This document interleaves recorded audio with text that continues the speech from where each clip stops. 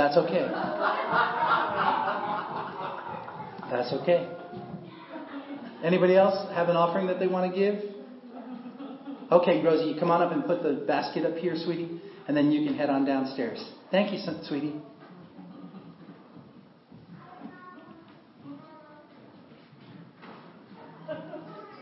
All right, we are in Isaiah chapter 41. And I'm not going to take the time to read it this morning because Isaiah 41 has 31 verses. And to read it with any intent, we would end up being here for just a half an hour just reading it. So, let me give you a synopsis of what Isaiah 41 is. Isaiah 41 is the second chapter of the book of Isaiah that is in this second half of the book, if you remember. Craig's not here. There we go. Second half of the book. And if you remember last week in Isaiah 40, I told you that this is now looking past the time of the Babylonian exile and the people of Israel.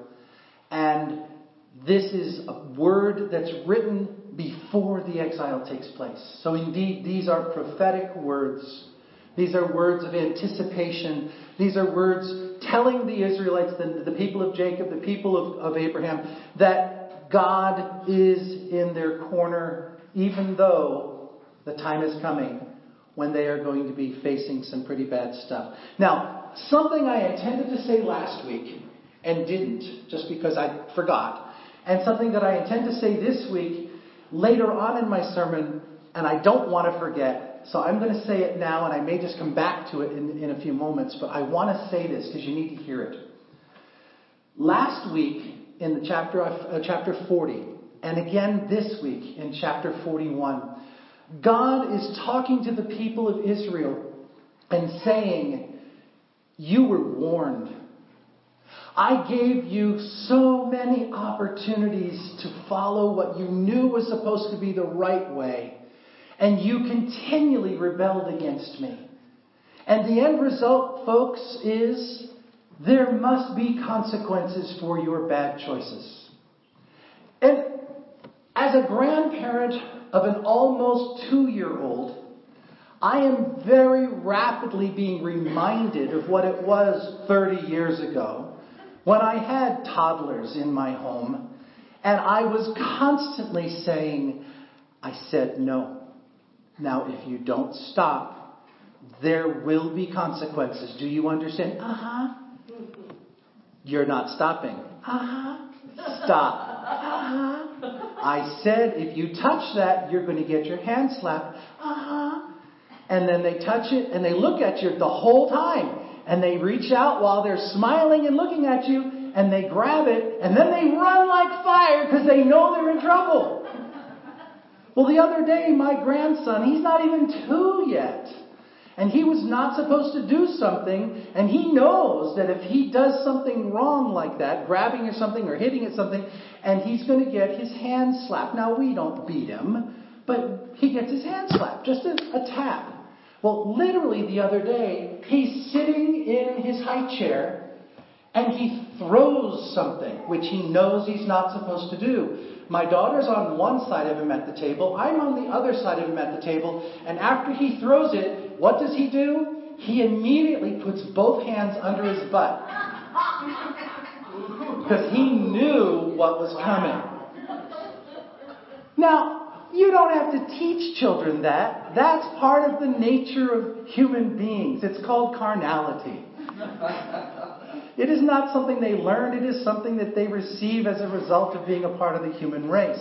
And what we as parents need to do is discipline and train them up so that they don't listen to the carnal nature, but that they begin to follow the teachings of God and the commands of God. Now, as a good parent, I have to set boundaries. Or as a grandparent now, I have to set boundaries. As a good parent, I have to make sure those boundaries stay enforced.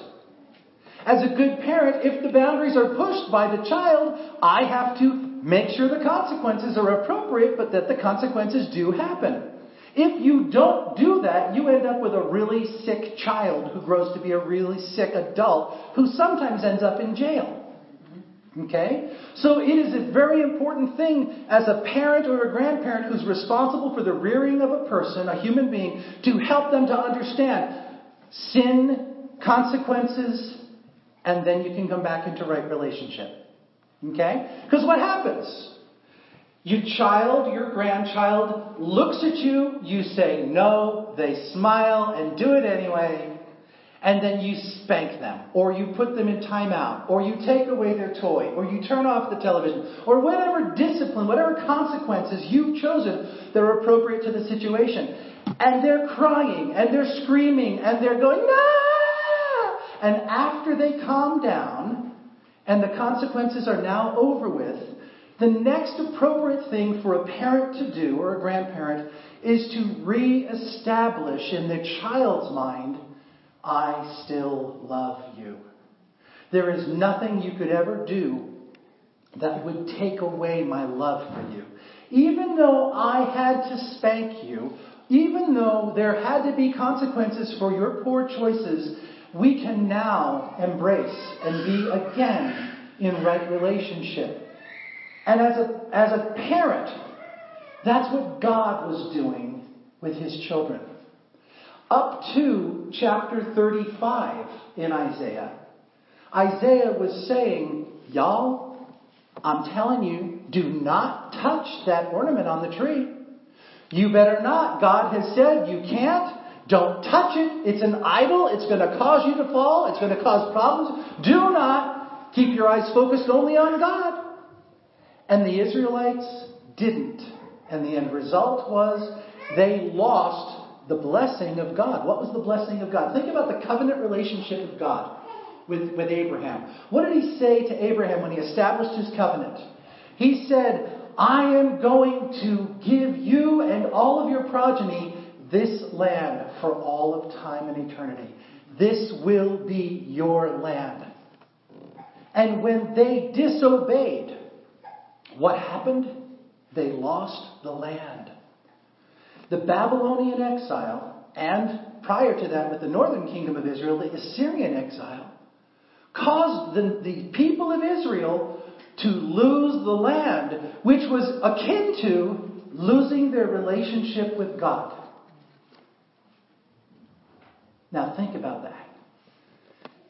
They don't have the benefit of living in the year 2016.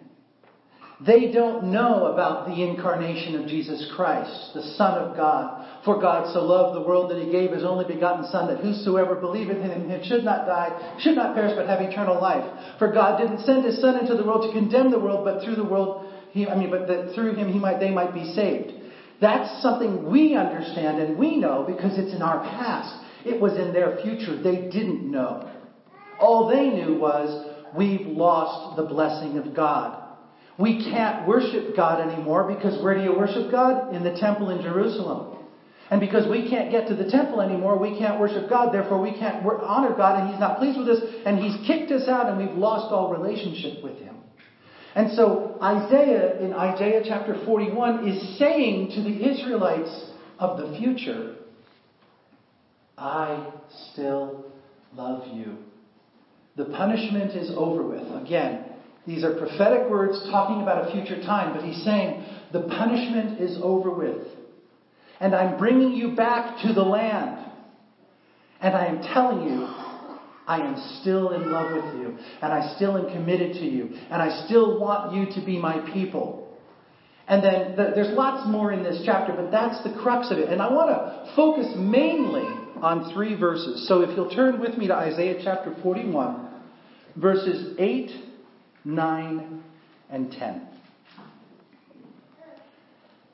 It says, But you, Israel, my servant, Jacob, whom I have chosen, the offspring of Abraham, my friend, you whom I took from the ends of the earth and called from its farthest corners, saying to you, you are my servant, I have chosen you and not cast you off. Fear not, for I am with you. Be not dismayed, for I am your God. I will strengthen you. I will help you. I will uphold you with my righteous right hand. These are the people of God who had violated their relationship with God because of their disobedience. And as a result, consequences were given to them, where they had to leave the land and be under exile, under foreign powers. And God, through his prophet, is saying, look at verse 8. You are not only Israel, but you are my servant Jacob, whom I have chosen. Think about when Isaac and Rebekah were expecting their children. Rebekah had twins in her womb, Jacob and Esau.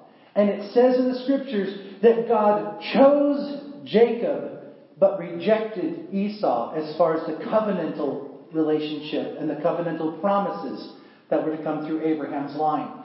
So the Jacob here in verse 8 is talking about this covenantal commitment that God had to the people, saying, I have chosen you.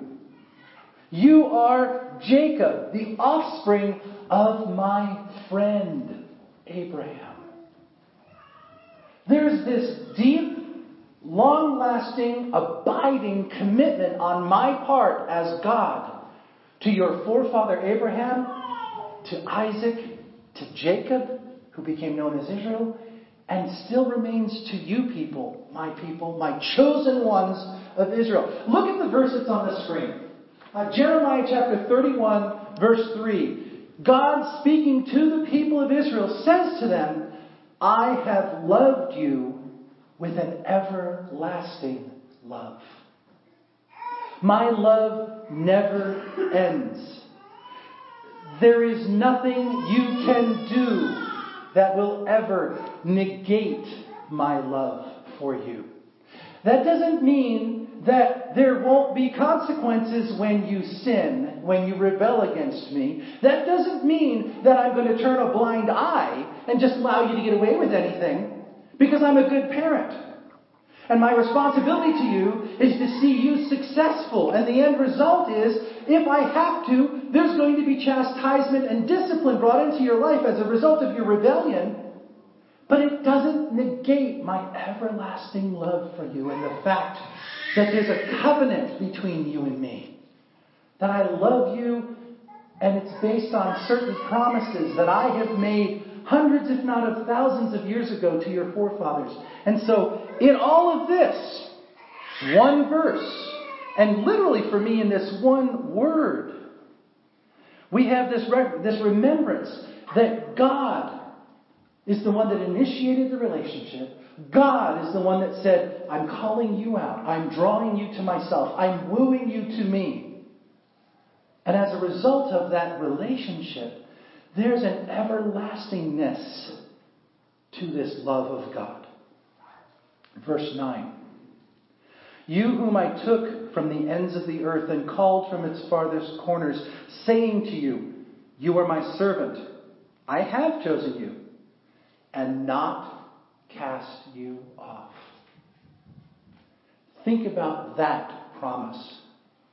Again, these people who are hearing these words are still anticipating the time when Babylon will come in and take them into exile. But think about when they are in exile. Think about when they are going through their time of discipline and separation from God, from their perspective.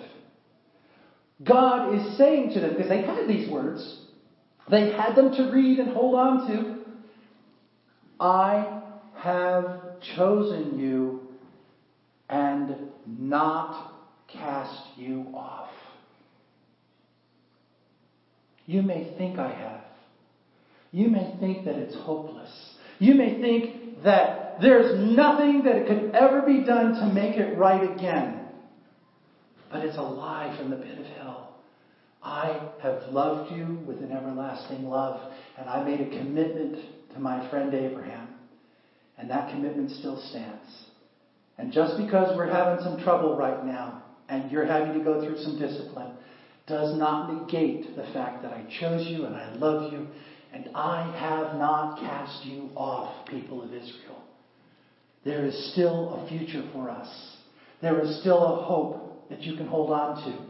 My love is too great, and my commitment to you is too deep to allow anything to come between us. And then finally, verse 10. Fear not, because I'm with you. Be not dismayed, because I am your God. I will strengthen you. I will help you. I will uphold you with my righteous right hand. Have you ever been in a relationship with another human being and you caused harm? In my personal life, one of my fears, one of my deep-seated fears that go back to the time I was 2 or 3 years old, is the fear of rejection. I had had a couple of times in my life where I was literally struck to the point of emotional paralysis and panic because of my fear of rejection. I was in a situation where a relative of mine had asked me to babysit their child. And their child did something inappropriate, and I responded in a way that was harsher than was necessary. Although I wasn't in any way wrong, in the sense that I didn't beat the kid and I didn't, scream and holler, but I did frighten this child. Because their house, they didn't yell at their kids. And so when I yelled at this child, they got very scared. And when they went home to their parent, they begged them to not make me go back there again. Please, please don't make me go back there again. Well, this was a relative. And the relative came to me, and they were gracious. And they said, we won't be having you babysit our child anymore. Why? Because, and they told me what was going on. My whole world came crashing. Don't reject me. Don't cast me out. Please don't. I can't live without your relationship in my life, please. Another time in my life, I was in Bible college. My best friend in Bible college had a garden trailer. More than just a garden trailer, but it wasn't a big heavy-duty trailer. It was probably about 8 feet, 9 feet long. It was lightweight, but we were using it to haul some dirt, some loam that we had gotten from a garden center. And I backed it up into our front yard, offloaded it, then drove the trailer back to my friend's house, backed it up into an area, but I didn't feel comfortable backing it where it needed to go because that was a lot more requiring surgical skill. And I said to my friend, listen, I left it here because I just didn't feel comfortable trying to back it exactly where it needed to go. He said, that's no problem. We'll take care of it later. And we were having dinner at their house that evening. And so while we were waiting for the dinner to be finished, he and I went out to his trailer so he could hook it up on his vehicle and back it into place. And he got out there and he looked at the trailer, is it called a tongue on the trailer? And he said, you bent the tongue. What? There's no way I could have bent the tongue. I didn't do anything with it. You bent it. But I don't know how it happened, Bob, but it wasn't that way when you borrowed it, and it's now bent. Never mind. Don't worry about it. Don't worry about it. And I was like, I'm sorry. It's okay. Don't worry about it. And we went back into the house. And we sat and had dinner, and we played card games. We were there for about an hour and a half, 2 hours. And the whole time, inside, I'm screaming, don't shut me out! Please, scream at me, yell at me, say how angry you are with me, but don't shut me out! I can't deal with this, please! I love you with all my heart, don't reject me, please! In both of those cases, my sickness, my own personal psychological garbage, really made me feel like I had lost full access to those lives. People I cared desperately about. People I loved with my heart, soul, mind, and strength. I felt like because of my actions, what I had done, regardless of intent, I didn't try to harm in either one of those situations, but regardless of my intent, my actions caused me to lose relationship. And I was devastated. Now, 20-some years later, I'm still in good relationship with those people. They haven't rejected me. They love me. We are good friends and good relatives. And I am at peace. And I have no wincing when I think about my relationship with those folks. But while I was in the throes of my I felt like it was over with and I had ruined everything and there was no fixing it. There was not a single thing I could do to make it right. And that's what I see the people of Israel facing as they're in their Babylonian exile. We blew it. We ruined everything. There is no more hope. We had it good, folks. We had the covenantal promises of our father Abraham. We had the God who is the only God in our corner. And He promised us blessing upon blessing, so much so that it would pour out blessings upon all the people of the earth. And we ruined it. And there is no hope for us. It's over with. It's done. Except Isaiah chapter 41, verses 8, 9, and 10 say, I have chosen you. I have not cast you out. You do not need to fear or be dismayed. You need to understand that I am right here. In other words, I have got your back. And we are continuing to walk, and this is the coolest image in my mind. Verse 10 says, I will uphold you with my righteous right hand. And what I see there is the image of the father walking side by side with his 2-year-old grandson or son, holding on to the child's hand, guiding them in a path that is straight. Not letting them run through the parking lot unsupervised. But literally, I uphold you. I'm strengthening you. I'm protecting you. I'm helping you to walk the right way. And our relationship is not over.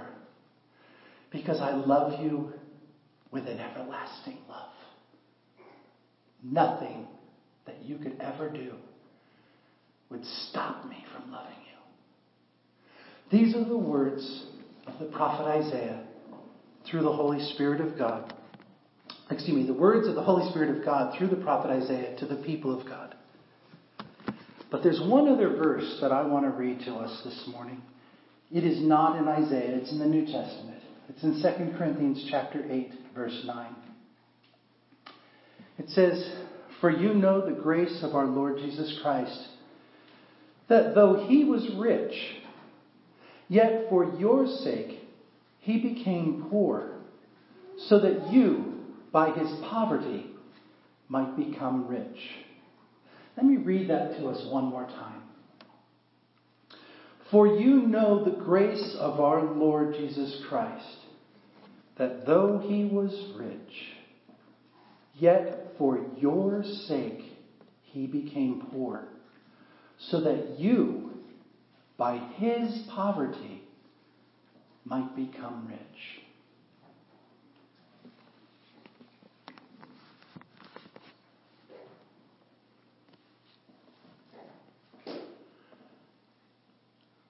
God so loved the world that He gave His only begotten Son, that whoever believes in Him should have eternal life. We're on the other side of all of this prophetic stuff. We're literally down to the last wire. The only thing we're left waiting for is the return of Christ and the beginning of the eternal home that we have with God. And I want to leave you with a thought that I came across this week. There was a Nazarene pastor who has a blog that I just came across, and it was funny. I like the title. I like his humor. I want to get to know him, at least through his writings. I'd love to get to meet him. The title of his blog is "You Can Trust Me, I'm Ordained." So that made me want to read him. And his post this week was, "Jesus is not the reason for the season." And he said, you may want to just mark me down as a heretic and move on with your little Christian celebration of Christmas. But think about it. Jesus didn't have to come to the earth so we could have Christmas. We have Christmas because Jesus came to the earth. And Jesus didn't come to the earth so that he could be honored and celebrated on the 25th of December. Jesus came to the earth because so that by him giving up, you could be rich. And my new friend, who I haven't met yet, Mark Atherton, Reverend Mark Atherton in the Church of the Nazarene, said, Christmas is the time when the Son took on flesh and came to the earth. What was the reason he did it? You and me. The uncomfortable truth is there would be no need for a Christmas if there was not a you and me. If there were not sinners to save, there would have been no reason for Jesus to come. We are the reason for the season. God loves you with an everlasting love. God desires relationship with you. And there is absolutely nothing that you could ever do that would negate his love for you. Ever. Walk in that this week. This last week of Advent. The week of love. And pass that good news on to somebody this week. Help them to understand the everlasting, undeniable love of God. Amen.